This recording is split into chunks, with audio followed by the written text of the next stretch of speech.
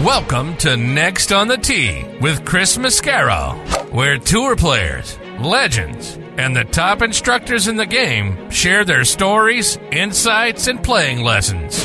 Join Chris every week as he talks with the greats of the game. You are the smartest guy I've spoken to on radio or television in my career. And Chris, again, you're knocking out of the park. You're like 8 under par in this interview. If I ever have any research, I'm hiring your tail to be the research man. You're the best. You're a fantastic host and tremendously respected in the golf community. Yeah, Chris, you do an amazing job, and your listeners are super lucky to have you, and it's always my pleasure. Chris Mascaro is the king of the golf podcast. Don't miss him on Tuesdays. Now, here's your host, Chris Mascaro.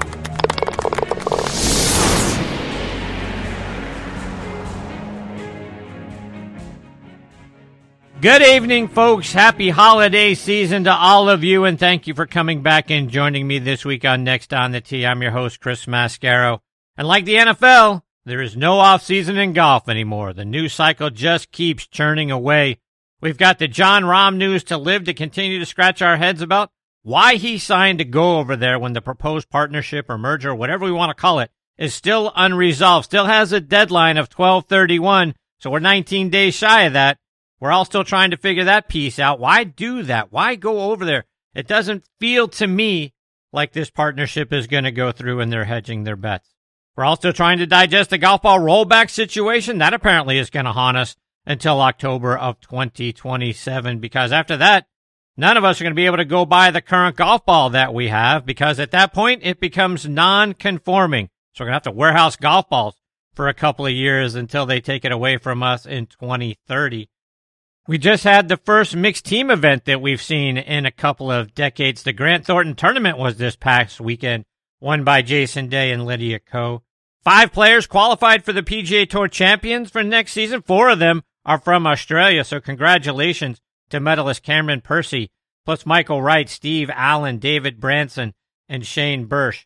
Tremendous play out of those guys. Congratulations also to Team USA for winning the inaugural World Champions Cup on the Champions Tour. Jerry Kelly led the way for us with 61 points. He teamed with Captain Jim Furyk, David Tom, Steve Stricker, Billy Andrade, and Justin Leonard to beat the international team that was led by Ernie Els. They beat them by 2, beat Team Europe by 13. So maybe we need to get those guys in a room to help us figure out how to win a Ryder Cup, because they obviously did such a great job. So kudos to all of those guys for bringing home that trophy.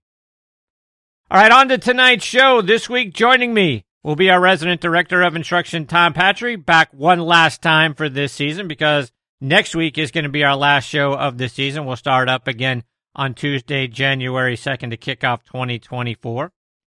Following TP, I'm going to be joined by 2-time South Florida PGA Teacher of the Year, Tom Wildenhouse. From all my research, everybody has wonderful things to say about Tom Wildenhouse. So I'm very excited that I get to have him as part of this week's show. Following him will be LPGA Elite Instructor Nancy Corsalino. Nancy isn't just one of the LPGA's top 50 teachers in the game. She has earned elite status. That's how great of a teacher and a person she is. Looking forward to having her back on the show. She'll join me a little bit later on in the hour. And then we'll round things out this week with a visit from aspiring tour professional and Kentucky and Southeast Ohio TrackMan sales rep Andy Strother. Andy is good friends with our good friend, Matthew Lawrence, and he's been on Matthew's show, Backspin Golf, a few times. So I'm looking forward to having Andrew as part of this week's show as well. So a lot of great stuff in store for you this week, folks. And as always, thank you so much for tuning in and taking the journey with me this week.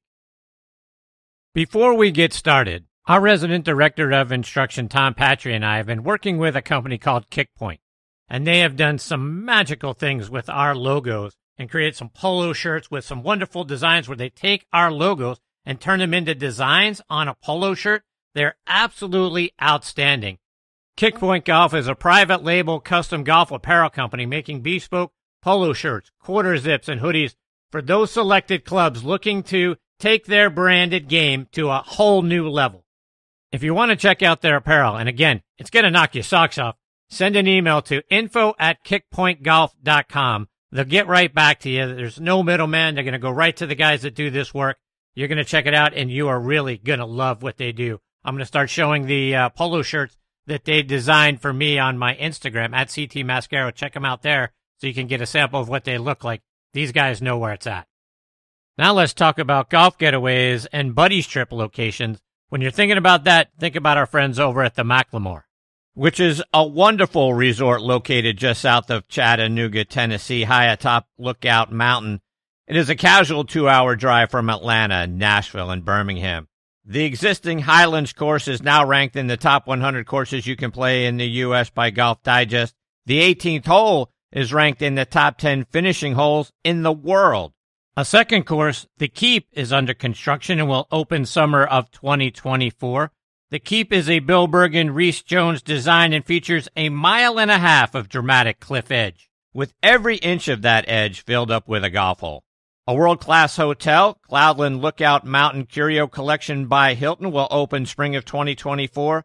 Both have incredible views into historic Macklemore Cove, 1,200 feet below. You got to see it to believe it, folks.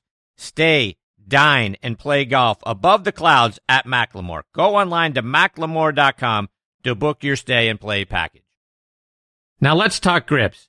I want to tell you about Lamkin grips. Every shot, as you know, has its own unique feel. The trick? Feel comfortable with each one. And comfort is built into the very DNA of Sonar Plus Black grips. Composed of their Genesis material that provides supreme comfort and durability, with their fingerprint technology, creates a strong connection and unforgettable touch. The game changes from shot to shot. The feel in your hand shouldn't. Lamkin. Feel is everything. I also want to remind you about the all-new Stealth 2 driver from TaylorMade. If there's one thing we know golfers want from a driver, it's distance. But there's actually two things we all want. Distance, and let's not forget, forgiveness. That's why TaylorMade designed the Stealth 2 driver with even more carbon for even more forgiveness.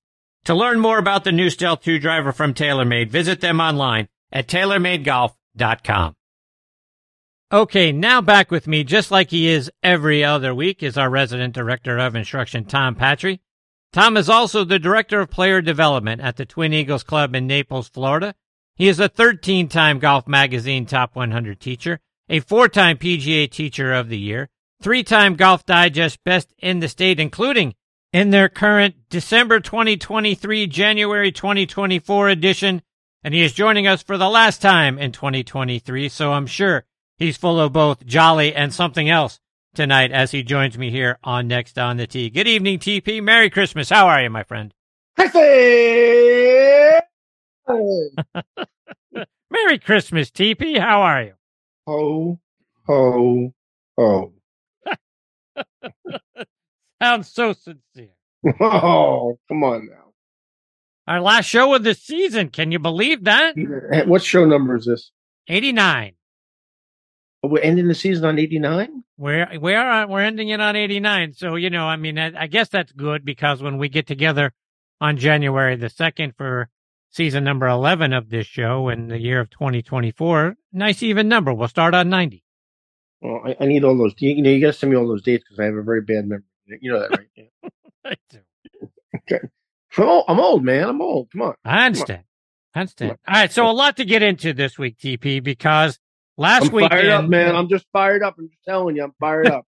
Now we're going to start off with the good because last weekend I received the hard copy of the current edition of Golf Digest in the mail, and in it are the new rankings for top teachers in each state. So like a kid on Christmas morning, couldn't wait to open it up and go right to the state of Florida. And there it is. Biggest day. Tom Patry, state of Florida, top instructors. So congrats, my friend. Thanks, Chris. I mean, I think anytime you're recognized, in those kind of situations, whatever list it's on and whatever state it's in, you're alongside a lot of really talented people. I'm not a big list guy anymore because I think it's become a little bit too much of a popularity contest and not a real true indicator. There's a person I got a shout out tonight. There's a young man in Vero Beach, Florida, named Sal Stallone, who, in my own opinion, just my own opinion, is probably as talented a teacher as we have in the state right now. Former Corn Ferry player, college golfer. I worked with him a little bit when he was in high school. But the kid has really done and he's not a kid. I shouldn't say he's a kid. He's 30-something. He's really done his homework. He's really talented. He's a great communicator. He's a good player, and he's not on that list. And again, in my opinion, there are probably 10 or 12 people on the list that I don't think can teach a dog to bark. So, when you have these lists, it's great marketing. I'm happy to be on it, but I don't put a whole lot of weight. I know who I am and what I do, and my students know who I am and what I do. And to have a guy like Sal Spallone not on that list in the state of Florida is criminal. It's criminal. So I'm not sure that I put a lot of weight on those things, but thank you for recognizing it. Thanks for shouting me out. I appreciate it. All right, so a lot has happened since you were last on the show a couple of weeks ago. A lot of huge deals. I'm fired up. I know you are. So let's start with the confusing news that Jon Rahm has signed on with Live Golf, something that he said he'd never do. He allegedly is going to get $600 million. How that breaks out, I don't know. That only leaves him $100 million short of Shohei Ohtani. But I say that it's confusing, Tom, because I thought the PIF and the PGA Tour were still working on a proposed merger, partnership, whatever you want to call it.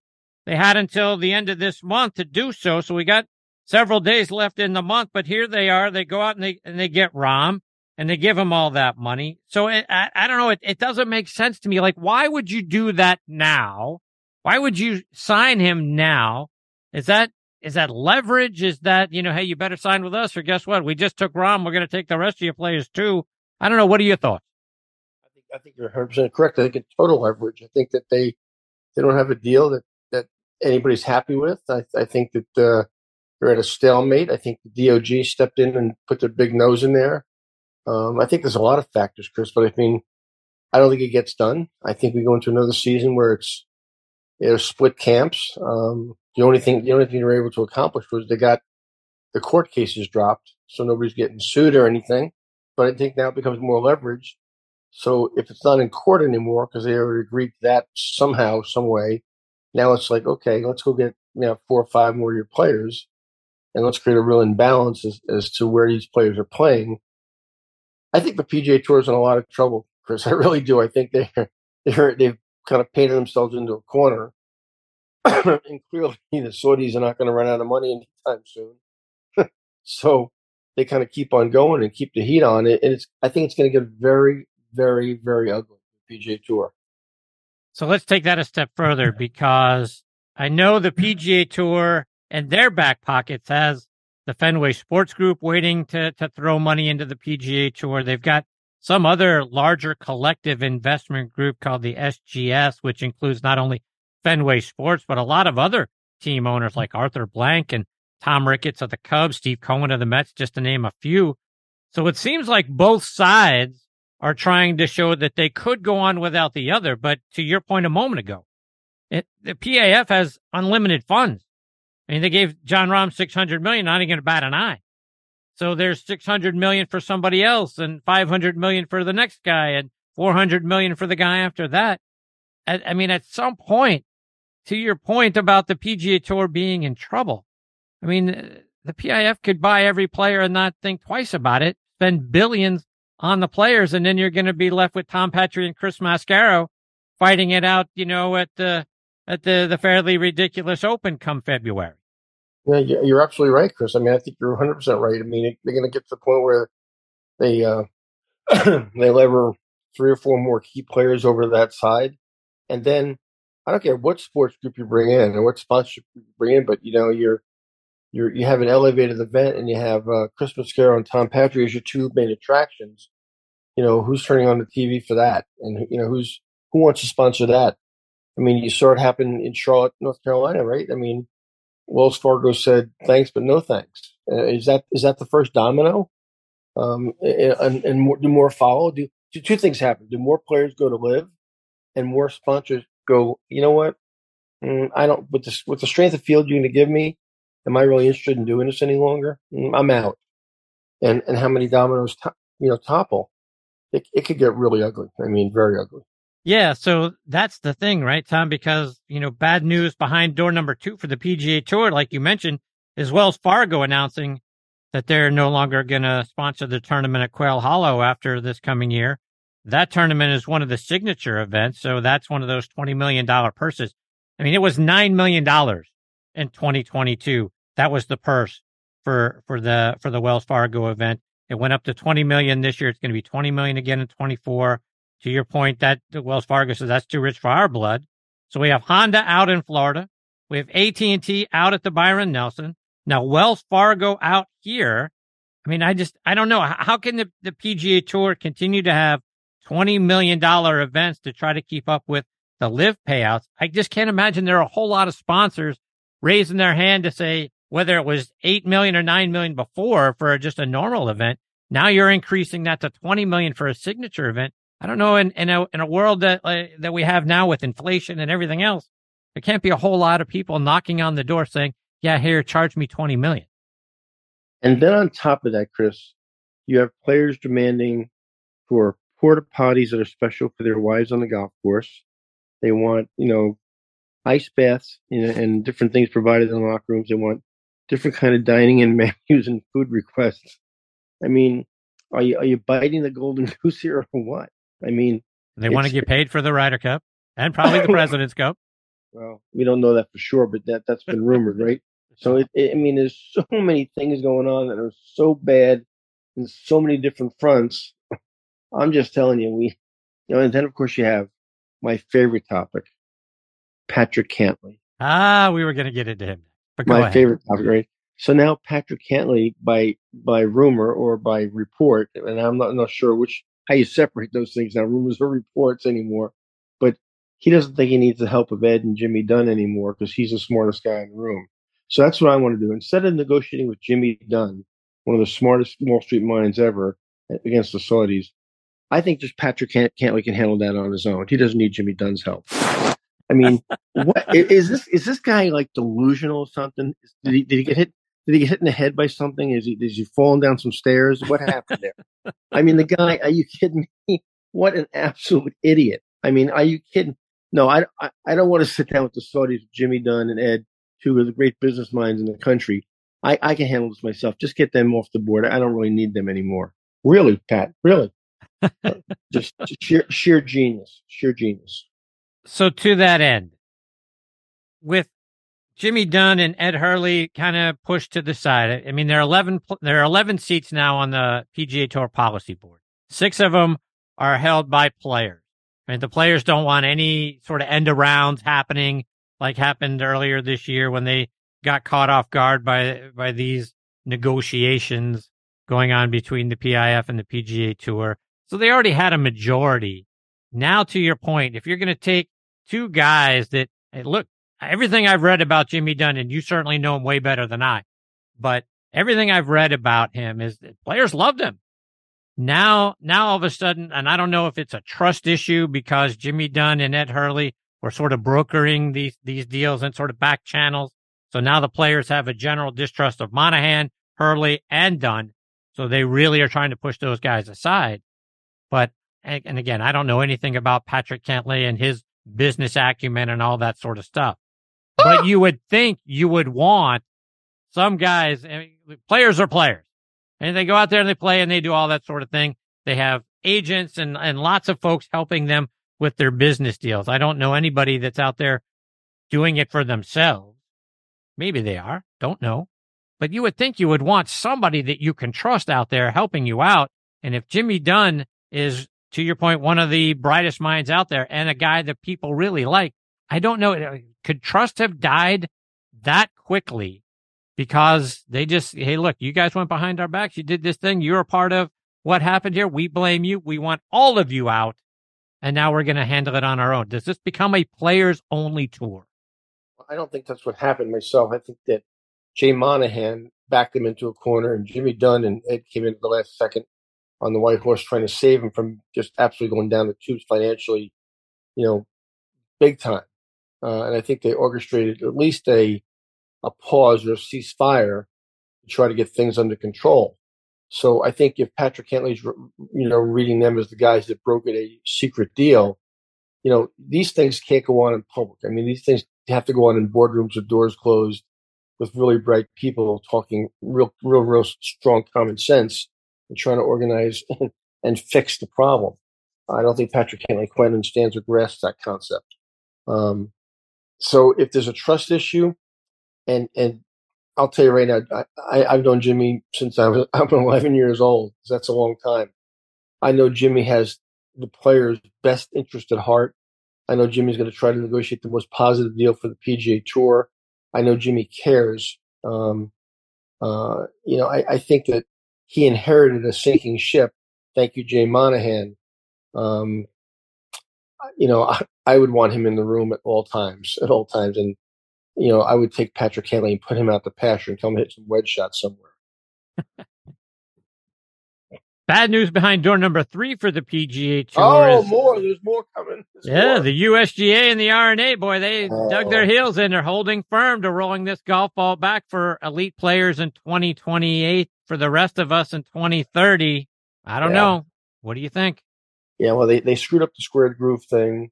They screwed up the long putter thing. Now they're going to screw up the ball thing, right? I mean, let's make golf easier for everybody. Let's take and make the average recreational player panic, because instead of coming to Tom Patrick for a lesson and hoping he can give me 10 or 15 more yards for me to enjoy the game, we're going to take 10 yards away from what you currently have right now and back you up even more. They're really going to like that a lot, aren't they? Listen, this it's unbelievable to me. Now they pushed it back to 2028. We don't know really what's happening, what the parameters are, what the real numbers are. I know that, from my own standpoint with companies that I'm involved with, nobody is very fond of the USGA right now from the manufacturing side. They're always the smartest guy in the room. It's just ridiculous to me. Listen, if you push the ball back the way they're talking, instead of Rory hitting it 330, he's going to hit it 319. It's not going to really matter much to Rory. And whether it matters a lot or not to the average recreational player, their perception is, and this is what's really more important, their perception is that it's going to hurt them. You've already taken the long putter away from them that they couldn't use very well anyway, but they were having fun with it. They're trying to hit the ball further and have fun with it, and I got to take that away from them too. What the hell are they thinking about? They have got their heads so far up their rear ends, it's not even funny. I'm so anti-USGA and anti-R&A right now, I can't even tell you. So if the PGA Tour and the PGA of America, if they hold fast and say, hell no, we're not going to go, and the USGA and R&A seem to have already dug their heels in on this, and then the ball is going to get rolled back, who's going to pay for a ball rollback that's going to be used at USGA events and R&A sanctioned events? It's almost like the recreational golfer, the weekend warrior, people like me. We got hit with the old one too. We're going to get the ball rolled back, so we're going to get less distance, and we're probably going to end up having to pay more for it because the equipment manufacturers, the ball manufacturers, they're going to have to get somebody to pay for this. They're going to have to make another ball potentially, or retool this new ball, which is going to make things different. So somewhere along the lines, a price increase is going to get passed along, and we know the tour players don't pay for any of their equipment, so it's going to be us. It just, boy, this feels like Mike Tyson just hit me with a left and a right. I don't know that, Chris, because I don't think anybody really knows his answers, because they do all these things kind of half-assed and they go half-cocked, and they haven't really thought this whole thing through. So I don't know who's going to really pay. I certainly know that a manufacturer I'm involved with is probably not going to manufacture the ball. So that means they're going to have to find somebody to manufacture the ball and give them specifications. And then, where are they going to distribute that ball and how are they going to sell it? And who are they going to sell it to exactly when, say, XYZ Club says, you know what? We're not doing that. We're not in our club events and our day-to-day club events with our membership. We're not going to do this. So where's it going to really happen? It's going to happen in state-sanctioned events from subsidiaries of the USGA, like, for example, the Florida State Golf Association.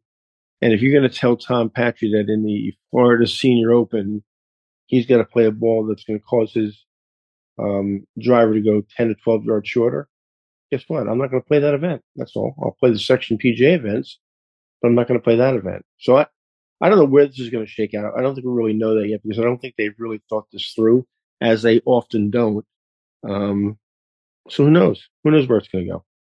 So can you see a world where at USGA events, at RNA sanctioned events, and maybe even at the Masters, because Augusta National was saying that they were, in support of rolling this golf ball back.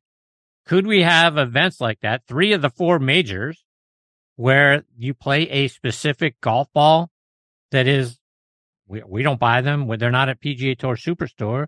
To your point, the company that you're working with, if they're not going to manufacture that golf ball, is somebody going to come along and manufacture a standard golf ball that at U.S. Open, at the Open Championship, and at the Masters, here's a vat of golf balls. Go pick yourself out 2 dozen, and away we go? Do I see it happening? Yeah. Yeah, I could see it happening. Do I think the players are going to push back? I think they're going to probably push back pretty hard. Is going to continue to push back really hard? Is it going to become more divisive, like everything else in this world is becoming more divisive? It could, and it could get really ugly. And then I got one for you. Is Liv going to adopt it? Good point. Right? Is the PGA and Liv going to adopt it today? And that's a no. Now you got players going to just 4 tournaments a year where it's adopted, and you have to play a ball that spins differently, that flies differently, that doesn't peak the same way, that can't curve or control the same way, it putts differently. What the hell? Real? Is that what we want? That sounds like a good idea to everybody? That's great. I think let's have a party. No problem. Golf Digest, speaking of them earlier, E. Michael Johnson wrote an article that's saying the USGA and the R&A may be coming for the size of your driver head next to make sure that equipment manufacturers don't make the club face even springier and even more forgiving in reaction to the golf ball getting rolled back. Now the article states that monitoring of that is going to be for elite players, but what's to say that it doesn't happen for all of us? Because initially we were looking at bifurcation with a golf ball, and now it's one golf ball for all that gets rolled back. What's to say that they don't come for driver heads, and all of a sudden now that 460cc driver that we're all used to hitting becomes 430 or 400? And can you see it really kind of spiraling out of control, that not only the golf ball, now our equipment is going to get changed too? Can I see them trying to do that? 100%. Do I see it working? I think at some point, the manufacturers, the PGA of America, and the PGA Tour have to get together and say, you know what, guys, guess what? You have a nice trip. I'm going to push the boat off, the USGA boat off into the ocean, and say, see you later. We're going to come up with our own set of rules and our own way of doing things. And I mean, yeah. I think it's time. I mean, I think I've said this for a long time. Whether it's the handicap system, whether it's the rules of golf, we're the people day to day, the PGA professional that deals with the recreational golfer in the trenches every single day. We're the ones that have our finger on the pulse of what's going on in the game. The USGA is so disconnected from the day-to-day person and what they're feeling and going through in golf. It's not even funny. It's not even funny. So that's where I wanted to go to next, because as we were talking earlier about the players, maybe specifically Patrick Cantlay, but the PGA Tour Policy Board taking control of the PGA Tour and forcing the business guys out. Could we see the PGA Tour forcing the USGA and the R&A out by doing what you just said? Hey, look, you want to try to enforce these things on us? We're not buying. The equipment manufacturers, they're not buying. So guess what? We're not going to pay attention to your rules anymore. We're going to set up our own set of rules, and we're going to go on from here. Who's more qualified to write the rules of golf and to create regulation than the PGA of America, with 29,000 members and the people that actually deal with the Chris Mascaros of the world day to day as they play the game? Who's more qualified to do that than them? Is the USJ with me day to day when people come take a lesson and have complaints and concerns about their golf game, what's really going on in their golf world that the recreational player goes through? No, they don't have a clue about that. I mean, I get this era of political correctness. It's time to take the gloves off, man. It's just time to take the gloves off and say, you know what, guys, have a nice day. We'll catch you some other time. Tom, just a couple more before I let you go. And since this is our last show of the year, we got Christmas coming up. What does little Tommy Patry hope Santa leaves him under the Christmas tree this year? You know what, Chris? Little Tommy Patry is pretty damn blessed. I mean, I just obviously started a new job that has been a job in this town that I've been hunting for 23 years.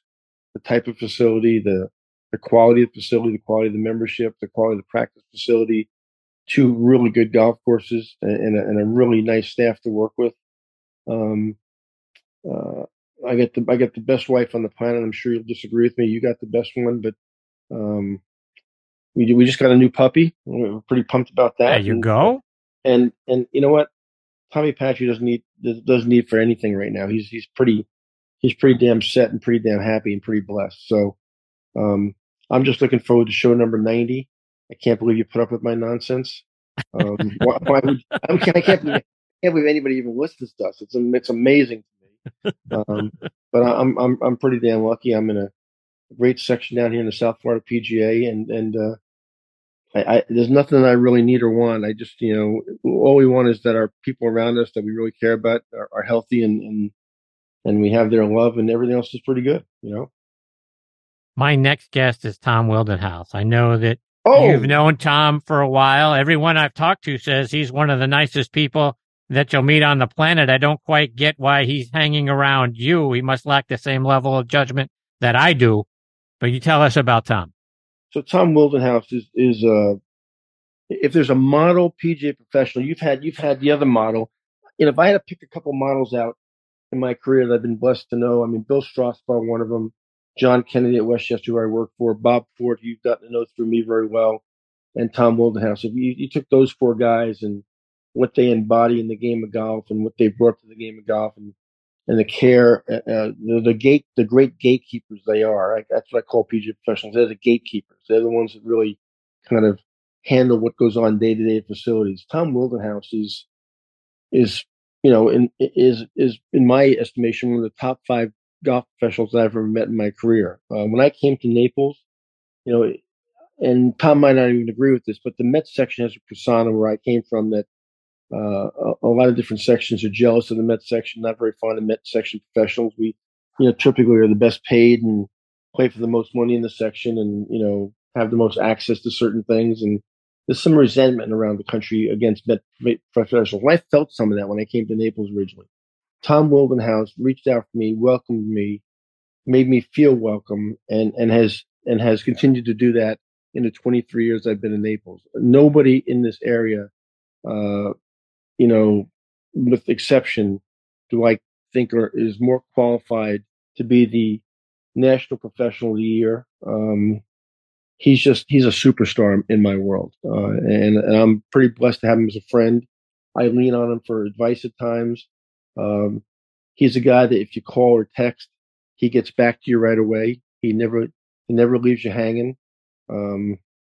He's a guy I've really enjoyed knowing, and I feel blessed that he's a friend of mine. Tom, before I let you go, we need to give one other shout out. Some great friends that have done some great work for both of us with our logos and our polo shirts. Talk about those guys. Yeah, I came involved with a company called Kickpoint Golf. Chris, as you know, I introduced them to you. They're out of a factory in El Salvador in South America. They're a custom label branded company that does incredible work. I've introduced them to a bunch of professionals, and they've been thrilled to do business with them. They do some really cool stuff in terms of art, using your logo, your brand. They brand you; they don't brand themselves. It's a really cool thing. And anybody out there that's interested in hearing more about it, just email me. But I'm blessed to be a brand ambassador for them, and I've really enjoyed my time with that company. Tom, before I let you go, remind our listeners, how can they stay up to date with you and find you on social media and on your website? Yeah, Chris, all the usual places, just tompatry.com, and certainly, LinkedIn and Instagram and Facebook. But more importantly, you can find me with you every other Tuesday night, my favorite place to be on every other Tuesday, because you do a hell of a job. People you have on, the quality of your guests, and the care and concern you put into the game, Chris, and we're all blessed to have you on air. So thank you for that. Thank you for that. Tom, you're the best, my friend. All the best to you. Merry Christmas, Happy New Year to you and Denise. Looking forward to catching up with you and having you back on the show as we kick off 2024. Thanks, Chris. Please give Wildy my best, will you? I absolutely will. Thanks, okay, buddy. Tom, we'll catch up soon. Yes, sir. That is the great Tom Patry, folks. They don't come better than that guy. Give him a follow on social media at Tom Patry Golf on Instagram. Like he said, you can also find him on LinkedIn. TomPatry.com is his website. Be sure to subscribe to his YouTube channel. Get all those free playing lessons and tips right there online as well. And as I always say, Tom is just one of the best people you get to meet in this industry or in any place, in any walk of life. I love that guy. He has just meant so much to me over the years that we've been doing this show. Again, 89 times he has been a part of this show. He's been a part of the show in years now for 8 of the 10 years that this show has been on the air. He will certainly be a part of it every year going forward. I can't thank him enough for his contributions. I can't thank him enough for his friendship. And Kick Point, go out there and check those folks out. And look, if you want more information, let me know. You can follow me on social media at CT Mascaro. You can find me on Facebook. You can find Tom as well. You can send him an email through his website, tompatry.com. You can go to Chris at nextonthet.net. Send me an email. The things that they did with the artwork for my logo and put onto so many wonderful polo shirts is outstanding. You can see it on my Instagram page as well. I put some pictures of some of the great things that they did with my logo on there. Those guys are absolutely fantastic. You hear about them at the top of the show every week, but we certainly wanted to give them another shout out. And thanks to Tom, we'll be catching up with him in a few weeks. Joining me next is going to be 2-time South Florida PGA Professional of the Year, Tom Wildenhouse. Before I get to Tom, I was talking with Eddie Dry, VP of Domestic Sales for Srixon Cleveland Golf, at the PGA Merchandise Show earlier this year, and I said, Eddie, I like your CBX full-face wedges. How can they help an average player like me play better? Here's what he had to say. An average player, I use one, and I'm in some lies that you can't even believe. And I need all the help I can get. And the face is bigger, and the grooves go all the way up and all the way out to the toe. So if you hit it on the toe, you miss it, bam, there's a groove. So I like that. So I carry a 58. There you have it, folks. Try the new CBX full-face wedges from Cleveland Golf. I want to tell you about something else I saw at the PGA Merchandise Show, and that's Me and My Golf. And how does a 45-day free trial to Arccos sound? Well, Me and My Golf have partnered with Arccos and are offering 14 free sensors and a 45-day free trial to Arccos Caddy when you purchase any training aid on shop.meandmygolf.com. This is a limited time offer, so don't miss out. Again, go online to shop.meandmygolf.com. With many years in the business, menswear brand Construct has finally launched its green golf collection, sustainably produced using renewable solar energy and recycled fabrics. Hit your best shot in their performance-enhancing polos, quarter zips, and bottoms. Made with 4-way stretch, quick dry, and UV 50+ protection. From solids to bold, eye-catching designs, Construct Green is the perfect piece for making the best memories on the greens. And the best part? You can head to construct.com, and that's CONXSTRUCT.com, and use code Chris for 20% off the green collection today. Now making his next On the Tee debut with me is Tom Wildenhouse. Tom is the director of golf at one of the top courses in the state of Florida, Old Florida Golf Club. Tom has twice been named the South Florida PGA Professional of the Year, one of only 2 people to have won that award twice. It is the highest honor a PGA professional can receive. That award recognizes the professional for overall performance, level of service to the association, leadership, image, and ability to inspire professionals and promote the game of golf. Tom has been a member of the South Florida PGA section throughout his career, started off in the Southwest chapter in 1994 when he served as education chairperson. He went on to serve on the board of directors from 1997 to 2007. He also served on the PGA of America Public Relations Committee from 2010 to 2012 and served on the PGA of America Board of Control in 2019. Tom also won the South Florida PGA Horton Smith Award in 1996 and 1998, the Bill Strasbaugh Award in 2008 and was inducted into the South Florida PGA Hall of Fame in 2011. And I couldn't be more honored that I get to have him with me this week here on Next on the Tee. Hey, Tom, thanks for coming on the show. Chris, it's really nice to be with you, especially following up TP. He's a good man. He said an awful lot of nice things about me, but don't believe everything you hear. He got a little excited there. And Chris, I would tell you, I appreciate that intro. That's really, really nice. And look forward to our conversation today. So I got to ask you, though, about, TP, having him on the show, because you and I were communicating prior to you coming on, and you said you'd listened to one of the episodes and saw that Tom was a regular. So, what is a nice, well-respected man like you befriending a guy like Tom Patrick? I mean, I have judgment issues, clearly, but you? Chris, I can't tell you how many times I get asked that question. I bet you do. Nah, seriously. TP's a good man. You know right where you stand with him. He's got one of the best eyes in golf as far as watching golf swings. I've taken a couple of my members to see him when I haven't been able to fix him. And Tom, in 15, 20 minutes, is able to get him on the right path. He's a good man. I respect him greatly for what he's done for the South Florida PGA Foundation. He runs a fundraiser for us every year and does a fantastic job helping us achieve our goals as far as the South Florida PGA Foundation goes.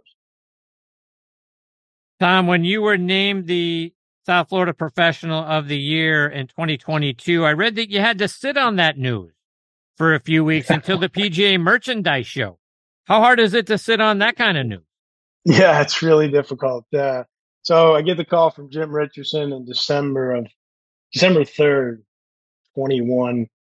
And he says, the good news is you win. The bad news is you can't say anything until the merchandise show, which is, as you know, late January. So, it was really challenging. I was allowed to tell, my immediate family, and I was allowed to tell my staff and our board of directors, and we were allowed to share it with the membership, but they didn't want any major announcements being made. They didn't want social media, newspaper, or any type of media stuff. So we did have to sit on it quite a bit. It was a challenge.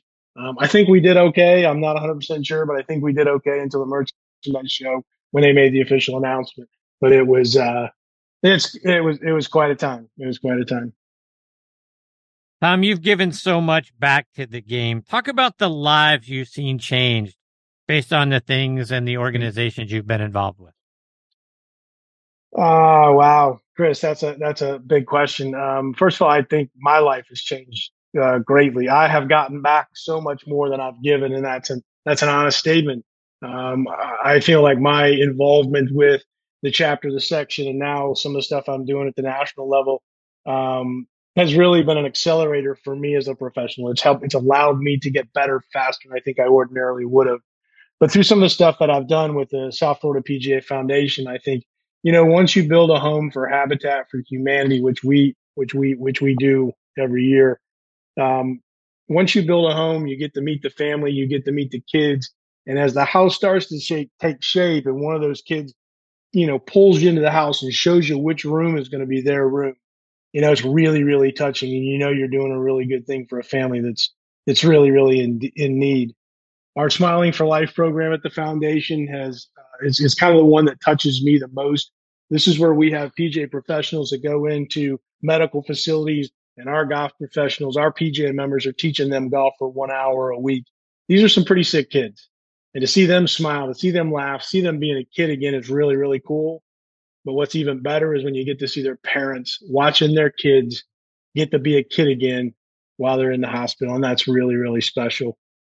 We have junior golf, which falls under our umbrella at the foundation. It's just exploding.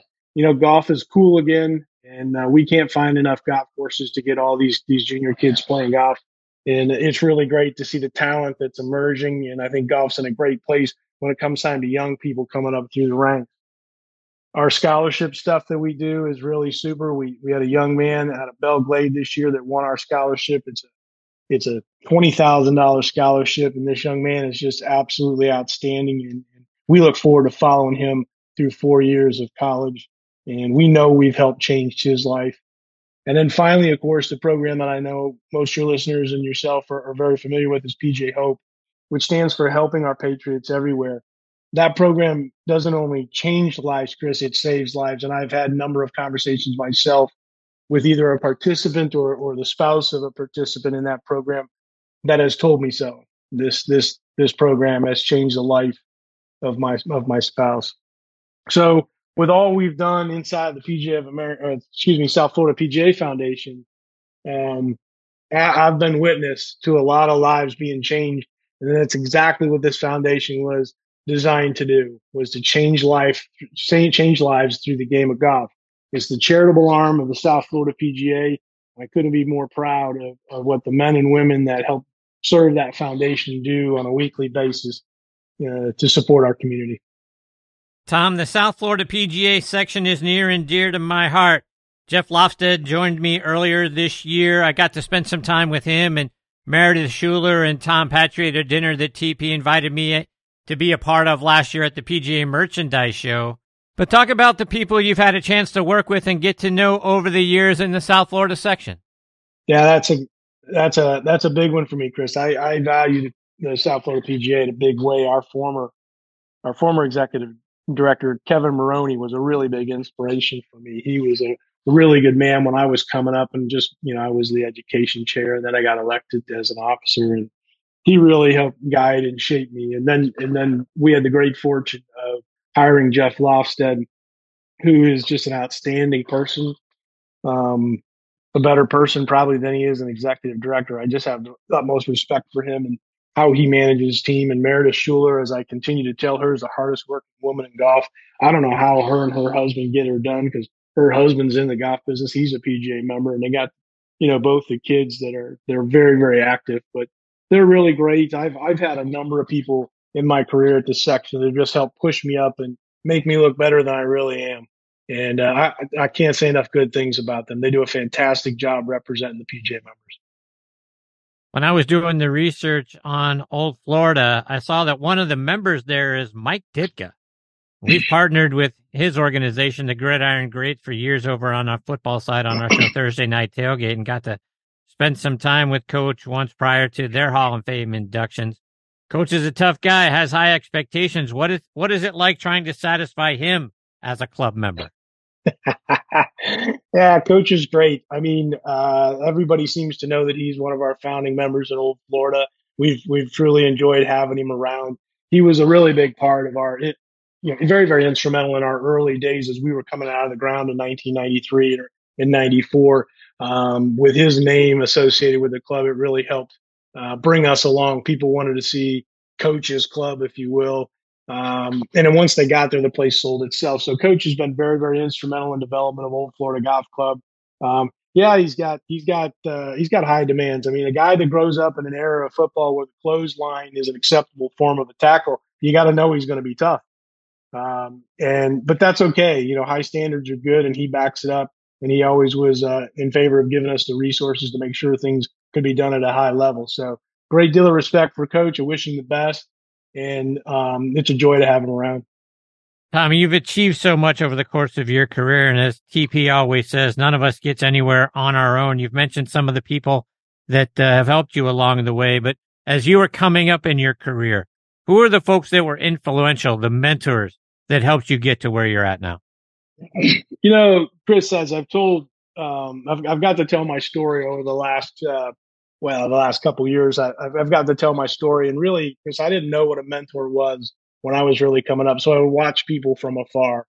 And I would say, okay, this person seems to be successful. I'm going to do what they do. And if I see something bad, I say, okay, write that down. I'm not going to do that stuff. And so I've had a number of people that I've really looked up to, and the gentleman that ended up hiring me at Old Florida, Lynn Josephson, has played a big role in my life. People like John Carroll, who was a PJ member here in the area. Guys like Jeff Raymer is a PJ member in this area. Mike Arthur, he's in the Carolinas now. There's just so many, Chris, that have pushed me up and made me really where I am today. And, I can't leave out my wife as well.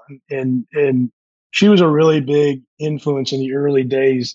I don't know how deep you went on this research, Chris, but to say I had a little trouble getting my PGA membership could be an understatement. I had quite a time, and Tracy was always there. She was always helping me try to get through the testing. She even developed some flashcards at one point to quiz me after I got home from work, and she was always there to help me get that membership. And once I did, she was the catalyst behind getting me involved in the PGA. Every time I said, "Hey, I think I'd like to try this," she was right there telling me that I could do it and I should try it. And so I can't leave her out of the equation. I think without her support and without her pushing, I don't think any of this happens. I saw a comment that you made about the great Bob Vokey on social media, calling him the best. And we all know the Vokey wedges and the things that he does over there at Titleist. Have you gotten an opportunity to spend some time with Bob over the years? Yeah, fortunately I have. I can't say that Bob and I are close or anything like that, but when the groove issue was going on a few years back, I happened to be out at the test facility and participate in testing with Voke. And I got to tell you, of the people that I've met in and around the industry, there's only a few people that, really, you could really see passion, right? I mean, there's a lot of people that are really, really good at what they do. They are really excited about it. Voke has just got this passion for making the best wedges on the market. And I've been fortunate to be with the Acushnet Company, Titleist Switchway, for all these years, and to get to know Voke and watching what he's done has been really, really cool. And it's been a while since I've actually talked with him, so I'm looking forward maybe to the merchandise show to reconnect with Voke and make sure I thank him for everything he's done for me and for golf. Among the many great accomplishments that Brooks Koepka has had is he is a South Florida PGA Junior Tour alumni. Did you get to see Brooks as he was growing up in the game in the South Florida section? No, I didn't, unfortunately. No, I wish I had. I know his brother played a bit with us as well, but I think Brooks's talents, were just a step above. I think he participated in some higher level events. If I'm not mistaken, he did some AJGA stuff, but he did come through our program in his younger days, and we were thrilled to have him. We're thrilled to see all the success that he's had. A lot of great players have actually come through the South Florida section. Who are some of the other great players that you did get an opportunity to see? So I remember seeing Lexi in the early days, and I think I'm missing a name. I'm forgetting a name right now. But I did see a couple of the players come up. My real involvement, my intimate involvement with the junior stuff would have started probably 10 or 12 years ago. And some of the real players that came through prior to my really getting involved. A gentleman by the name of Don Law, who you may have met through South Florida PGA, outstanding instructor, and was really the godfather to the junior tour in the South Florida PGA. He would have been the one that saw a lot of these really good young players. But who knows? We could have a player or two out there right now whose name we're going to need to remember because there's a lot of talent out there.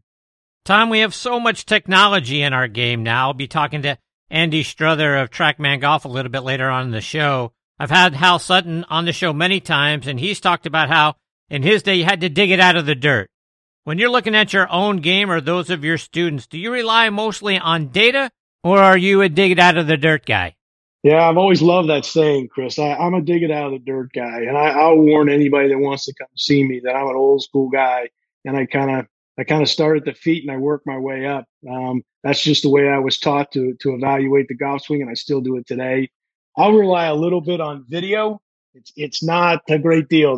There's not a whole lot of pizzazz to it. It can be taken on my iPhone, and I'll share it with them with a line or two on there.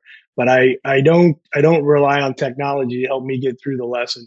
If necessary, and I'm struggling with somebody, I might get out the TrackMan and look at some numbers and watch launch conditions and spin rates and all that kind of stuff. But I don't rely on the technology. And to that end, I really don't teach all that much anymore. My role, my title is director of golf. My role is more of that of a GM. I've held on to 4 or 5 students from our early days at the club, and I really enjoy teaching. I love to see them get better and have some great rounds. But I'm an old school guy. I start with the footwork and work my way up to the arms and hands. And speaking of the club, Old Florida Golf Club was designed by another great friend of this show, Reese Jones. Talk about the golf course that you have. Yeah, it's really great. I think Reese designed something that our founding members, we had 21 of them, we opened in 1993. I think Reese designed exactly what they were looking for. They wanted a place where people could really enjoy themselves, but there was a test there.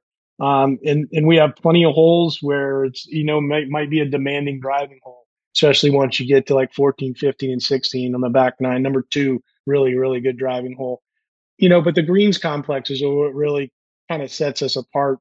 I wouldn't necessarily call it a second shot golf course, but that's where you're going to have to do your real work. You're going to have to get the right distances to get to those hole locations that Reese has built. And I think it's something you can play a lot of golf on it, have a really good time. I've played with a number of people, all different skill levels, and they all seem to find a way to have a really good time on the golf course. So when you're looking at a course that the membership's going to play week in and week out, I think Reese has really designed something. And he's been a partner of ours over the course of the 30 years that we've been open. We call on his team of people to come in anytime that we're going to make any type of changes or we're thinking about making a change. We call them in first. And we go through the process with Reese and Greg Muirhead and make sure we get their blessing before we move any farther. Tom, before I let you go, how can our listeners stay up to date with you and follow you, whether it's online or it's on social media? Well, Chris, I'm not as good at that stuff as Tom Patry is. LinkedIn is probably the best place to find me, Tom Wildenhouse PGA, or you can just shoot me an email, twildy1@comcast.net, and I'm happy to talk to anybody about golf. I do appreciate the opportunity to be with you tonight. Thanks, Chris. Tom, it's been great having you as part of the show. Merry Christmas, happy holidays to you and your family. I hope we get this privilege again soon. I would look forward to that, Chris. Thank you. Hope you and your family have great holidays as well. Take care, Tom. All the best to you, and we'll catch up soon. Thank you, sir. See you, Tom. That is Tom Wildenhouse. Wildenhaus is the spelling of his last name, and he's down there, like I said, Old Florida. Tom is just one of the great people. When I was doing the research and reaching out to, a few people that I know in the section down there in South Florida and around our industry, everybody saying high praises of Tom and what a wonderful individual he is. And like I said in the intro and Tom Patry prior to this, just one of the great people that you're ever going to get to meet just in general. And I think they came through in the conversation. He's a wonderful man doing great things and always accessible. And look, he is involved in so many wonderful organizations off the golf course, trying to help improve people's lives that have nothing to do with the game of golf. And I think that speaks volumes to who Tom is. He's going to be there to help the membership at Old Florida. He's, like you said, he's kept a couple of people from an instructional perspective, but he's doing great things within the PGA section there in South Florida, helping people not only in that section, but others as well, and then doing great things for individuals in that part of the country. And that tells you everything you need to know about who Tom Wildenhouse is. So very privileged to have him as part of the show. The section is privileged to have him part of the South Florida section. And like I say, I certainly hope we get the privilege of having him back on the show again very, very soon. Coming up next is going to be one of the all-time great teachers in the history of our game, a lady who has achieved elite status out on the LPGA, and that is Nancy Corsolino. Before I get to Nancy, I want to remind you about 2 Under men's performance wear. They're the unofficial underwear of the PGA and the 2020 Ryder Cup team. Ricky Fowler is their global ambassador, and over 50 other PGA, Korn Ferry, and Champions Tour players wear them. Just to mention a few, like David Toms, Jerry Kelly, Justin Thomas, William McGirt, Scott McCarron, and Chris DeMarco. The Joey Pouch technology provides the ultimate male asset management, delivering maximum comfort from the tee box to the boardroom to the bedroom. Use code NXTONTEE20, so next on T20, to save 20% at checkout. So go to 2under.com, that's a number 2UNDR.com, 2 Under, performance in your pants. Relax. Easy now. Find your happy place. It's all in the hips. Just tap it in. Yes! Find the latest clubs and apparel at Golf's Happy Place, the PGA Tour Superstore. Now back and next on the tee with me is one of the most decorated instructors in our game, and that is Nancy Corsolino. Nancy played her college golf at Western Kentucky University, where she became a member of the school's first women's golf team. After she graduated, she moved on to Florida State University, where she earned her Master of Science degree. And a few years ago, she was inducted into the FSU Hall of Distinguished Alumni. In 1986, she was elected as the first female Class A PGA professional in the state of Tennessee. In 2019, she was awarded the LPGA L. Griffin Rolex Award for her contributions to teaching the game. In 2020, she was the recipient of the Tennessee PGA Distinguished Career Award. She's a 3-time Tennessee PGA Teacher of the Year. She's annually one of Golf Magazine's top 100 teachers. She was the 2000 LPGA National Teacher of the Year. And every year, the LPGA comes out with their top 50 Teachers of the Year. And for the last few years, Nancy has not only been on that list, she has been named to the elite level, the best of the best. She's also a member of the LPGA Teaching and Club Professional Hall of Fame, and I am extremely honored I get to have her back with me again tonight here on Next on the Tee. Hey, Nancy, how are you, my friend? Oh, Chris, I'm having a life that you wouldn't believe. It's awesome. Thank you. Thank you for having me. So, Nancy, elite status among the top LPGA instructors. I know that's not new to you. That happened a couple of years ago, and it just continues to roll over year, but a tremendous recognition to you for all the great things that you have done in our game. Well, thank you very much. I'm very honored to have been elevated to that level. But, you know, it's every day teaching just the person that stands in front of me and helping their game. And they're the ones that help elevate me. So it's a real honor to be here with you and to talk golf and to enjoy doing and teaching every day something that I love. Nancy, it's been a great year for women's golf. Prize money was up this year. It's going up even further in 2024. The LPGA held its majors on some of the great iconic courses in our game. Lexi Thompson goes out and plays in a PGA Tour event. We just had the Grant Thornton mixed team event, something we haven't seen out there in a couple of decades. How do you feel about what you're seeing with the growth of the women's game? Well, I think that it's finally starting to elevate in the eyes of the consumer, of the eyes of the people that are watching the tournaments. You know, ever since I was a young golfer and my mother would watch golf on TV, she always watched the PGA. She said, I don't care about the LPGA. I said, Mom, you got to care about that because that's who I am. And if I don't get eyeballs, if we don't get eyeballs on the LPGA tour, there's no way that we can elevate that, tour in that level. So I think that it's just absolutely incredible what's happened with our, tour and, what's happened with our professionals and starting to get this to where people are really wanting to watch and wanting to see. So, I love the team events. I think that's really incredible. That helps put us side by side to some of the best golfers and the LPGA, you know, that you just can't beat watching these women hit it as far as they hit it and play as well as they play. So, you know, the one thing that I miss here in Nashville, Tennessee, where I'm from, is we used to have an LPGA event and I used to be a director of golf at Hermitage Golf Course. And the first year we were open, we signed a contract with the LPGA for the Sara Lee Classic. And so we miss having that LPGA presence in Nashville. But people still to this day remember the Sara Lee, remember the Electrolux, and remember the Franklin American Mortgage Championship. That was, you know, Nashville is so infiltrated with a lot of the professional events, you know, in the Tennessee Titans. What a game, you know, that, you know, we may not have played well all year, but we played well last night, which was on Monday Night Football, which was incredible. And being Florida State, oh my gosh, you know, I could talk for days about how Florida State didn't get in. Oh my gosh. But nonetheless, Nashville is such a great history of sports, you know, and even at the facility that I'm at right now at Gaylord Springs, we had the Champions Tour event there, called the Bell South Classic. So Nashville is a special place for sports and has a special heart for the LPGA.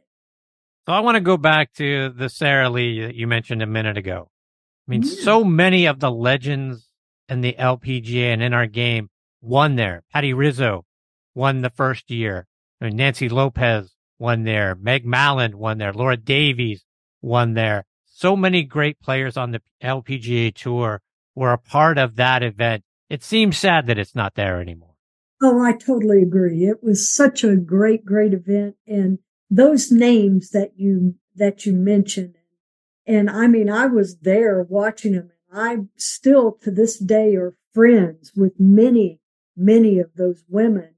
And it's just, to see that go away. But what we have to do is we have to remember the legends. We have to remember those people that brought us and elevated us all to this. And so it's just it really is a fun thing when I can go to the PGA show in January and know that Nancy Lopez is going to walk right up to me and give me a big hug. And I'm going to see Michelle McGann, and I'm going to see these people all the time that knew, when they came to Nashville, that it was a special place. Nancy, you mentioned team events, and team competitions aren't going well for us on the U.S. side. I mean, the men can't seem to figure out how to consistently be competitive in the Ryder Cup anymore. And Europe has effectively won 5 of the last 7 Solheim Cups. Since the matches were tied this year, they get to keep the cup. What do we got to do? How do we get better at this thing? Yeah, I think that part of what happens is that we are such an individual sport in many of the things that we do with golf. And the Europeans and they just tend to really get close, okay, and not physically close. I mean, they're spread out like we are, but they tend to really like that. Now, I think that we do need to get better at this. I mean, we really do. But I think that week in, week out, it's always you against me, and it's never a team. And the more things that we could play like that, and I think that, when we have the LPGA Girls Golf Club and you have the PGA, the junior leagues and things like that, and you're getting these kids in to a junior thinking and teams and even college teams. I mean, college teams are there. That was great. When I was coaching at Western Kentucky and Florida State, it was still, yes, we were a team, but they were very much individuals. So I really think that we have to kind of change our mindsets with how we're going to go about this and how we're going to get creative and win again. I just think that it's hard, and I think it's a chemistry, and I think that we have to develop that chemistry early. Nancy, speaking of when you were coaching in the state of Kentucky, we recently lost Betty Lou Evans. She was the head coach of the women's golf team there at the University of Kentucky for over 2 decades. I know, like I say, not only were you coaching in Kentucky, but you're from Greenville, Kentucky. Talk about who Betty Lou was. Betty Lou, well, here's interesting. The coach, I started coaching I started coaching first at Florida State for 2 years, and in 77 to 79, and then moved back to Kentucky. And so when I moved into there, the mentors that I had were these coaches. These coaches were absolutely incredible at when we would go to tournaments and we would play and we would be coaching that we were a team. Now we were playing against them, but I was a young coach, and Betty Lou and Carol Johnson and Ann Casey Johnstone and all these people that were my mentors in coaching, and Betty Lou was one of them. She would have us, when she hosted the tournament there at University of Kentucky, we would go to her house and we would have dinner, and to be able to this day, I talked to Betty Lou just recently last year when I was down at PGA Golf Club, when I was teaching. One of my students knows her. And so they connected, realized that we knew each other, and then we connected as well. And so connected back. So knowing that we still have that connection even after all those years of not coaching. And so when you're coaching, it's a special family, because it is special. You're taking those kids to tournaments and playing against these teams, and that's a team competition. And Betty Lou was, there's a reason why she was the matriarch there at University of Kentucky. Just a wonderful lady. Nancy, like you, I'm blessed to say that many of your peers, so many of the great teachers in our game, particularly on the LPGA side, have become wonderful friends of this show. I saw a picture of you on social media with Dr. Allison Kurt. She has come to mean a great deal to me over the years that she has been joining me. Talk about your interactions with Allison. Well, so first of all, we met when there was a reunion at Florida State University of players and teams and coaches. And I'm not even listed as a coach from back there. I was an assistant, and then I was a interim coach until they could find someone. And so I was helping that team. And so, they wanted me to come in and be there full time, but I needed to go back. So I met Dr. Kurt there at that reunion. And so then I knew she was an LPGA member and a PGA, both of us. And so now Dr. Kurt and I, right now, we just finished up in the LPGA. We both teach level 2 education of the LPGA. So there's 3 levels that the LPGA goes through to get to Class A membership. And Dr. Kurt and I are level 2 teachers, and we teach this class together. And so starting back in January, we'll be with each other for 16 weeks again, once a week. And so we get to learn from one another. She gets to hear all my stories because we're just a little bit apart from age. But she gets to hear my stories, and I get to pick her brain, from what kind of, because she's a fabulous golfer, a great teacher. And I've actually also give her some short game help from time to time. Nancy, switching gears a little bit, Minjee Lee and her brother Minwoo Lee might be my 2 favorite players out on both tours right now. They are so much fun to watch and follow on social media. Minjee Lee is such a great ball striker and more accurate at every distance than any of the guys on the PGA Tour. And if Minwoo Lee can break through and win a major in 2024, they may be the best sibling combo ever. Talk about Minjee Lee and her game. Wow. And, I have to tell you, it is so, so much fun to watch and to listen to the interaction between the two of them, with support. And they're such great team. And really for me to watch it, for you to be exactly that.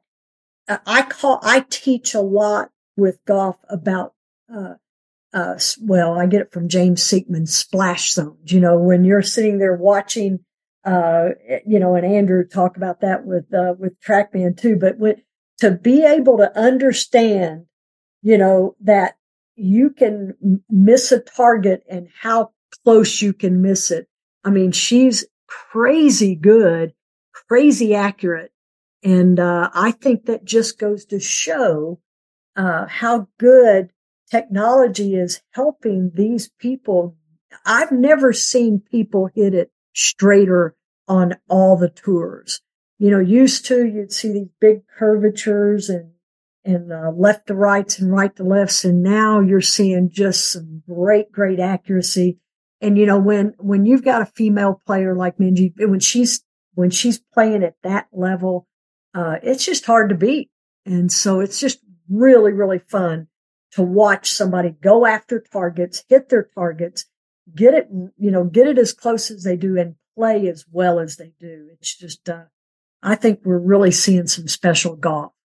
Nancy, I want to get a couple of playing lessons from you before I let you go. And you have a tip for how we can fix our slice with a lower body adjustment. What adjustment do we need to make so we can hit it straighter?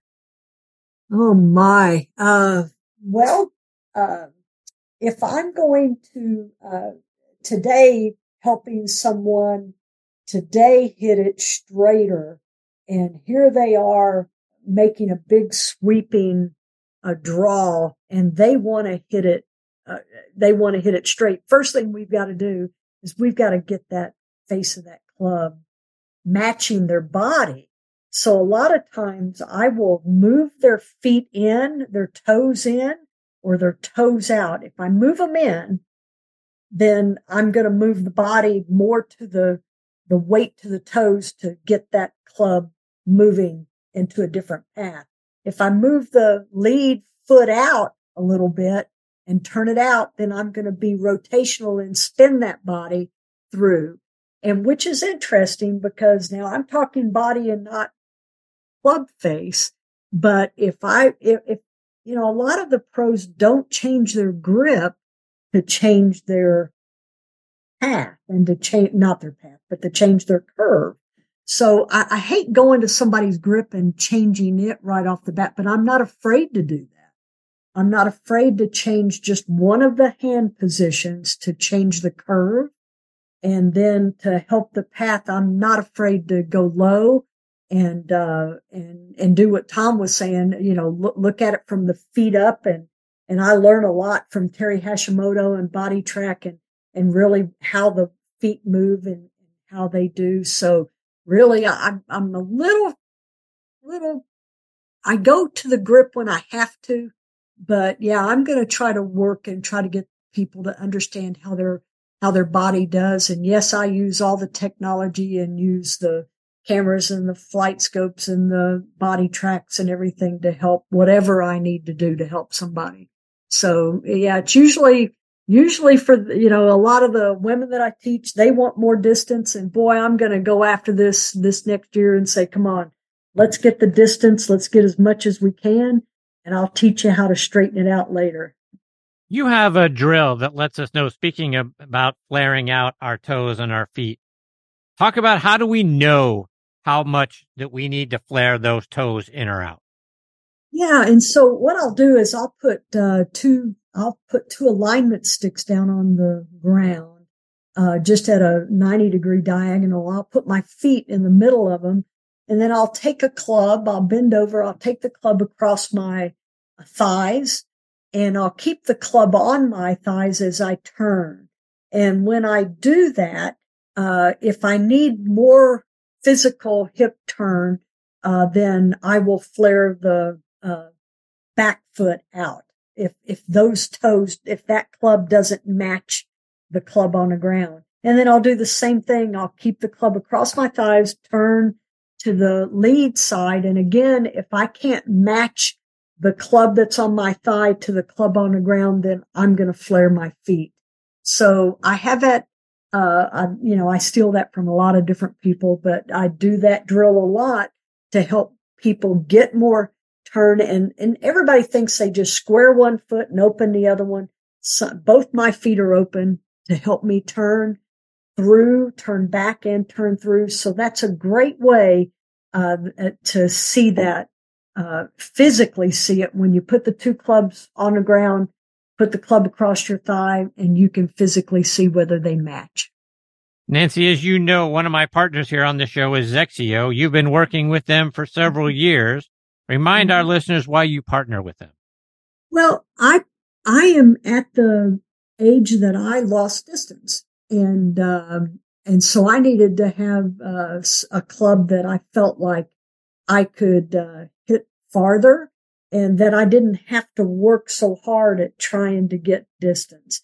And so XEO making the club that they made as light as they made the club, I partnered with them to help my game. And so and then I delve into how they put how much that grip weighs.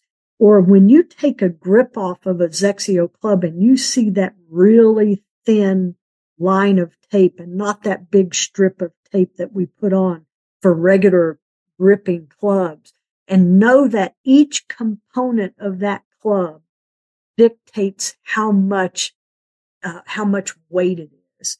And so when they taught me swing weight, was one thing, but overall weight was something else, to realize that you could make a club lighter, but have a D1 swing weight. You didn't have to make a club lighter and have a C0 swing weight, kind of hardly determinable, trying to figure out what's in your hand. So they made a club that felt like you could swing it, but was light enough to get distance and to get speed. So the International Flex Code, which I had to learn, which is it's not R flexes and stiff flexes, but that, 3221, that international 4-digit code that tells you where the club flexes at each part of the shaft, really makes a difference for a lot of my students. So I partnered with them, but I do club fitting with Ping and Callaway and TaylorMade and Titleist and Mizuno. But XXIO is who I'm the big partner. Nancy, before I let you go, let our listeners know about your golf school and how they can stay up to date with all the great things you're doing, whether it's on your website or it's on social media. Chris, thank you very much. My website, my last name starts with the letter Q, QSOG.com, which is the Corsolino School of Golf. And on social, it's either Nancy Corsolino School of Golf, or it's Nancy Q, or it's Q School. I did that a long time ago before they couldn't find me on internet. I did Q School. So a lot of times you can look me up as Q School, Nancy Corsolino, QSOG, but you can find me if you just put my name into all the social, and love to connect with you. But QSOG.com, my website, you can get all my information from that. And thank you very much. I'm at Gaylord Springs Golf Links in Nashville, Tennessee, which just been a great partner for our school for the last 8 years. Well, Nancy, I can't thank you enough for taking time out of your night to come back and be a part of this show. You're always such a treat. You make this segment so much fun to be a part of. I hope we get this privilege again soon. I will look forward, Chris. Thank you, and all the listeners. I hope you have great holidays, Merry Christmas, and enjoy time with your family. Indeed. Merry Christmas, Nancy. Happy holidays to you and your family. We'll catch up soon. Thank you, Chris. Appreciate you. See you, Nancy. That is the great Nancy Corsolino, folks. There's a reason why she's in Hall of Fame and an elite teacher on the LPGA side. She is just a wonderful individual, a great teacher. She really gets all aspects of the game, from the data to the digging it out of the dirt to old school to new school. Everything about what Nancy does is absolutely top of the line. And on top of that, she's just a great individual, as you could hear through the course of the conversation. QSOG.com is where you can find the website. Nancy Corsolino, again, QUARCELINO is the spelling of her last name. And give her a follow on Twitter at Q School. And like I say, when you think about her resume, 2000 LPGA National Teacher of the Year, LPGA Elite Instructor, a member of the LPGA Teaching and Club Professional Hall of Fame. They don't come any better than that, folks. So go out there and check her out, because on YouTube, she's got some wonderful videos for some playing lessons that you can get out there for free as well. And if you're anywhere near Nashville, go to the Gaylord Hotel, go to the golf course, and see if you can't get on her sheet to get a lesson from her. Just a wonderful individual. Blessed to have her as part of the show now 4 times. And I promise you, I'm looking forward to number 5. And hopefully I get to run into her at the PGA Merchandise Show in January. I'll absolutely be trying to make that happen. Coming up next is Andrew Struther. Andrew is out there grinding away, trying to make it out on the PGA Tour. He's also doing some work with TrackMan Golf. Before I get to Andrew, and folks, do you sway and you're off balance in your golf swing? You know what? It could be your shoes. A golf shoe needs structure to provide stability and reduce sway. How can you tell if your shoes lack structure and are hurting your game? If you can hold your shoes by the toe and heel and twist it, toss it.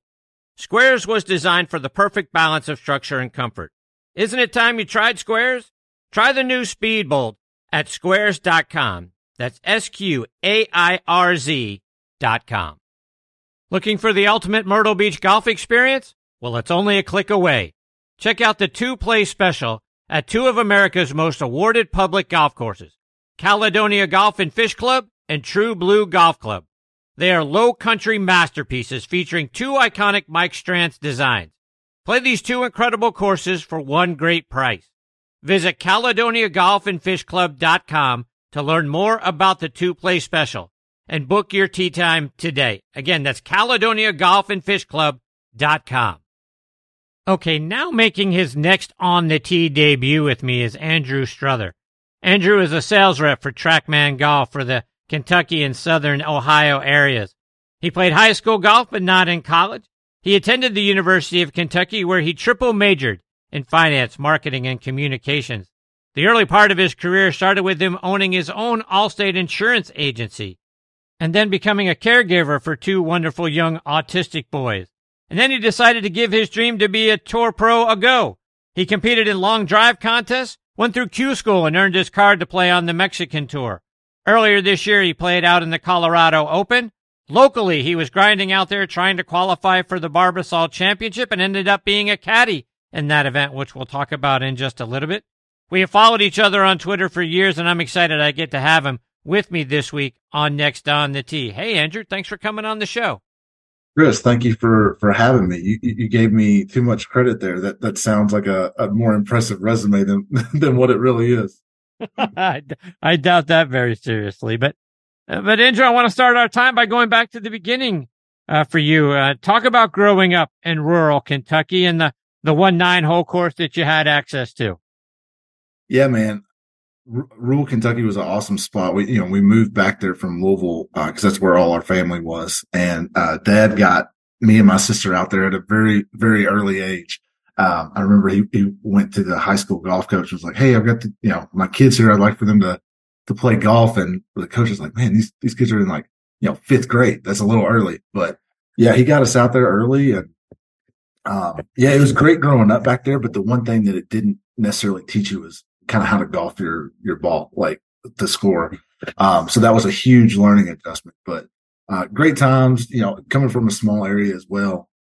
You kind of play all the sports. So didn't specialize really in one thing. Just got to get a really cool high school experience with playing football, basketball, baseball, and golf. And I read that you actually made the varsity golf team as an 8th grader, which is tremendous. Yeah. We had a decent little team. Some of that it might be due to lack of participation. And I'm kind of embarrassed to say this little quick story because this a little bit, it is cheating a little bit here.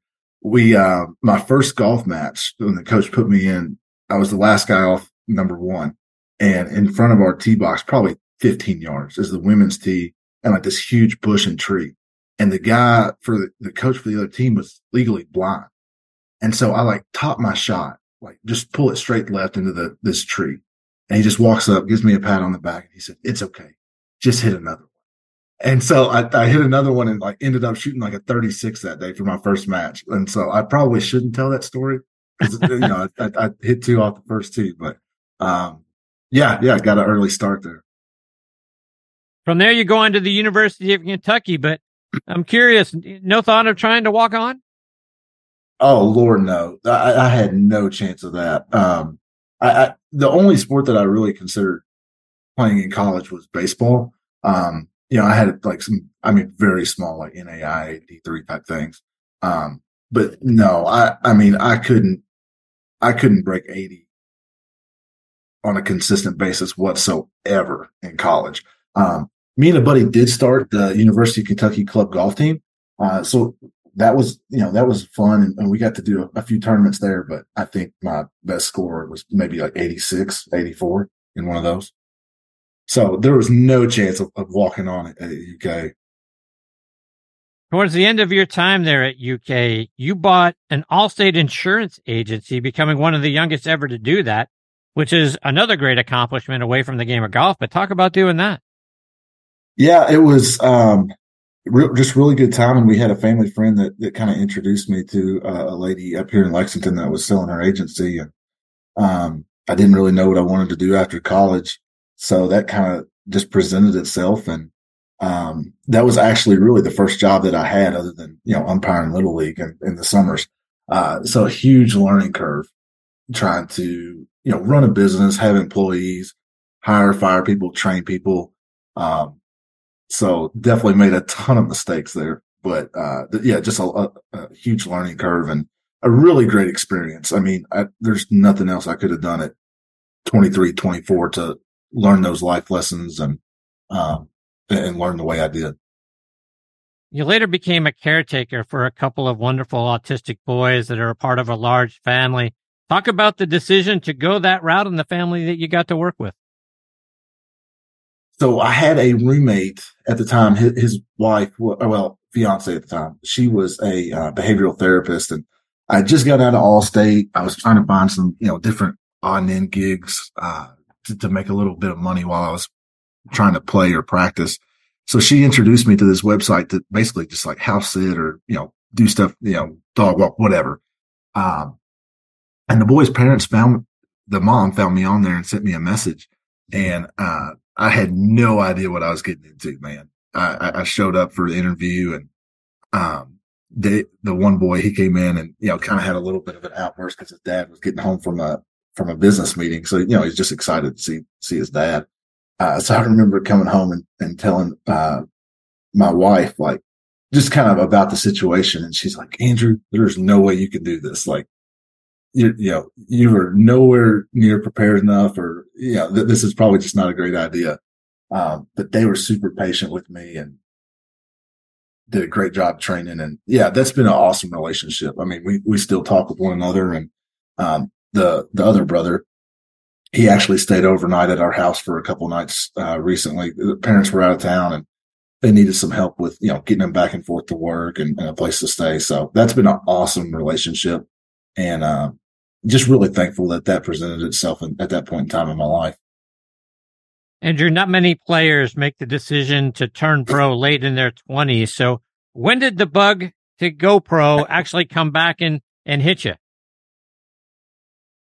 Probably right towards close to the end of my Allstate career. I had a coworker that got me to playing more tournaments. And again, it's not that I had success per se. It's just, I don't know. Sometimes I get crazy thoughts and go after things that I'm unqualified for. And this is probably one of them. But, I just decided like, hey, I want to pursue this and, practice at it. And, I was very naive thinking that, you could make that big of a jump because the talent level is just so crazy good. But, probably towards the end of my Allstate career. And like I said, just spent a couple of years, practicing and trying to get to a decent competitive level.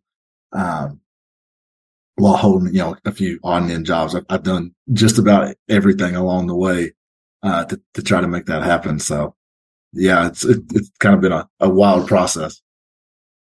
When I promoted that you were going to be coming on the show, our mutual good friend Matthew Lawrence posted that he taught you everything you know. and I don't know if he's told you the story, but Matthew is a Hall of Fame air guitar player. That's how he landed the role Salamato in the Eddie and the Cruisers movie. I hear he may be an all-time great practice swing golfer, but I don't know. What could Matthew have taught you?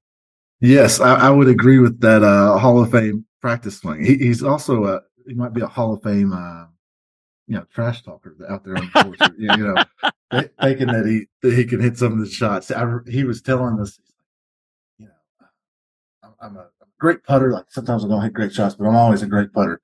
And we gave him such a hard time. I don't think he hit one putt for us that day. And I mean, he went first too, so he was getting tough putts. But we gave him a hard time for that. No, he hit a couple of good shots, and Matthew was awesome hanging around. That was the first time I really got to meet him and talk to him in person. But really super super duper guy. But that was a really really good time getting to hang out with him and play in that media day scramble. And you guys won, right? We did, yes. Now we had some help. We had one of the girls on our team. She was the state open champion. So we used a lot of her shots, and we did use one or two of Matthew's. I will admit, but yeah, we won. The running joke is I stayed around. Everybody else had to leave, and we got 4 little bottles of bourbon. And Matthew likes to remind me that I haven't given him his bottle yet. So he's all the time joking with me on that.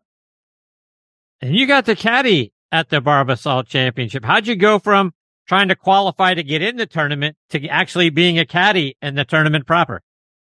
So I had messaged, I'm a member out at the course that hosts the Barbasol. So I had told some of the guys after I, didn't qualify, hey, if anybody needs a bag, I'd love to caddy. And, Wednesday morning, it was like, 5:30 a.m. Like I was up with the kiddos, and one of the guys had texted me. He's like, hey, if you can get over here in the next 30 minutes, one of our guys, his caddy got sick or something or another. So he needed somebody to caddy for the Pro-Am.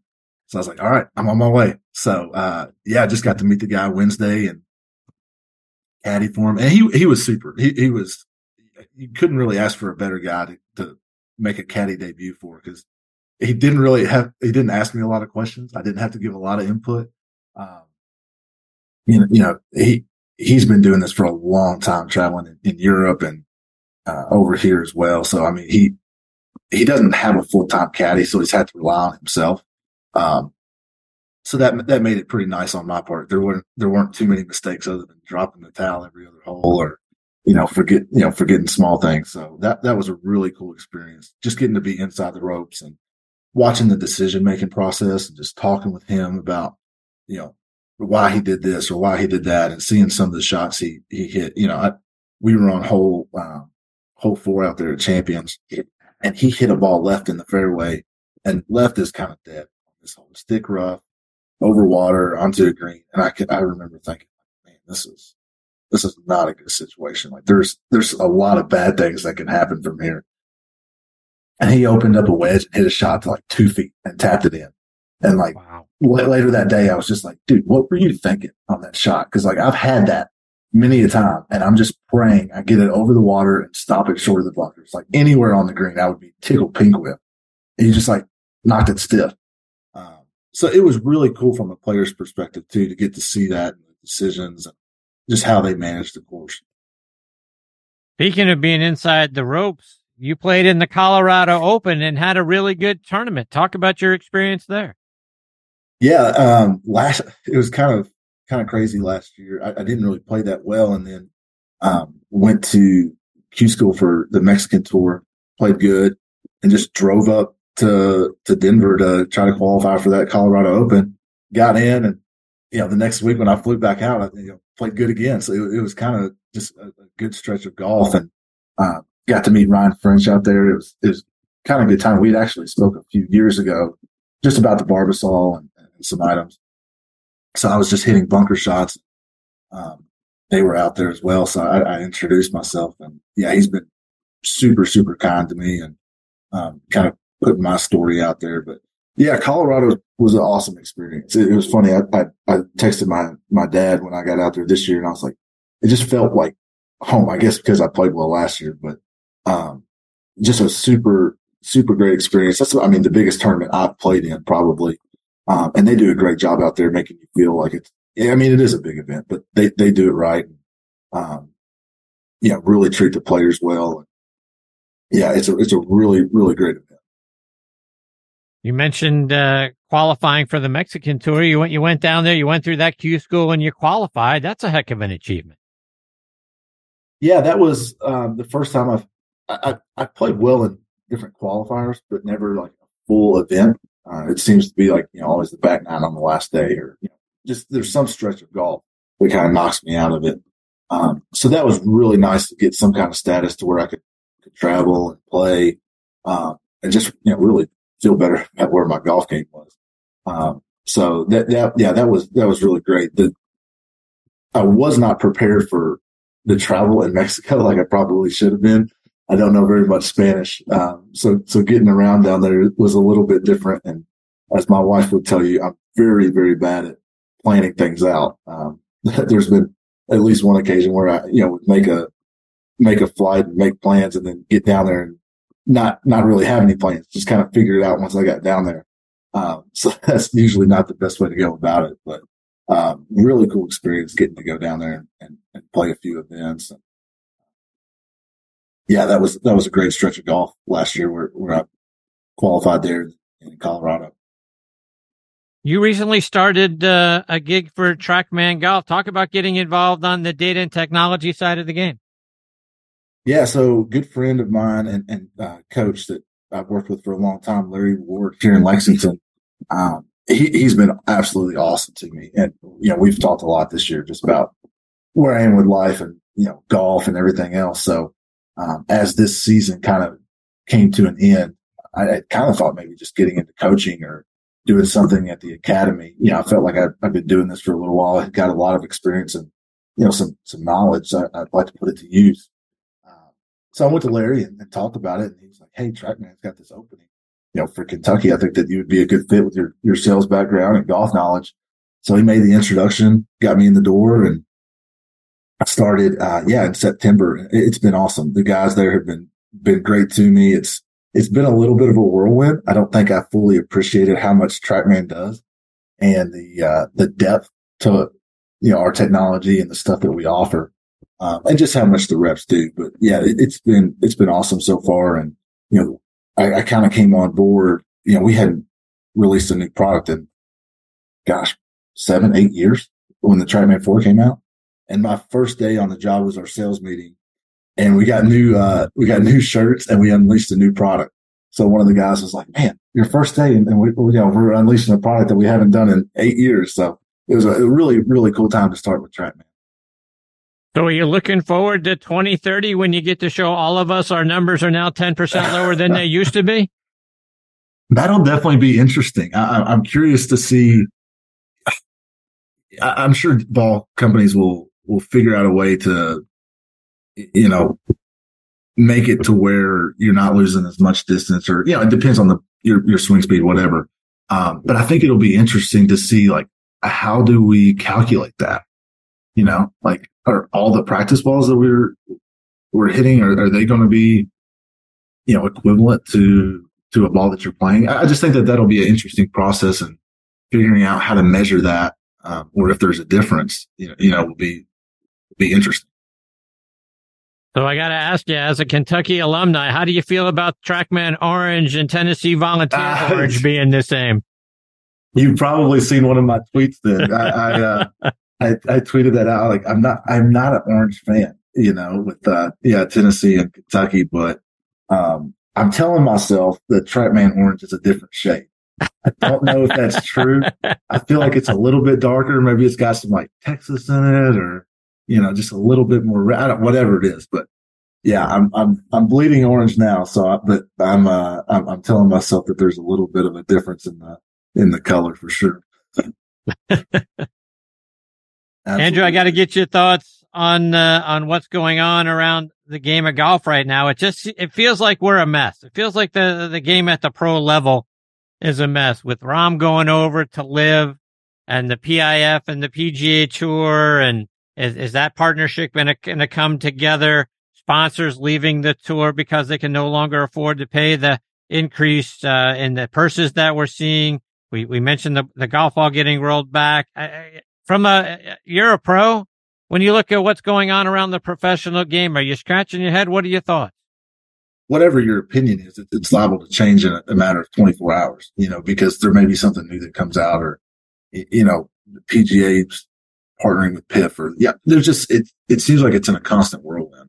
I think originally, my personal opinion was I was a fan of LIV strictly from the standpoint of, I thought it opened up more spots for people to play and opened up more opportunities for, guys to make a living.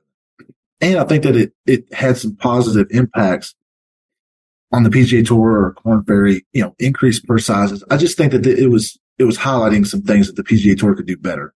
Now I'm not a fan whatsoever anymore. I think that it's gotten just so out of hand with the money and who they're taking. And,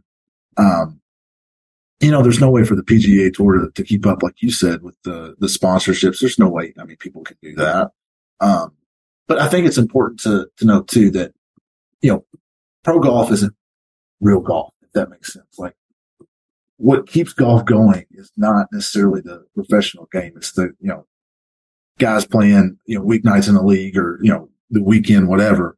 So while the professional game, I feel like is in a whirlwind or going absolutely, crazy and bonkers right now, I think that the game of golf is in a really, really great spot. So I think it's kind of important to make that distinction, and that there's a difference there.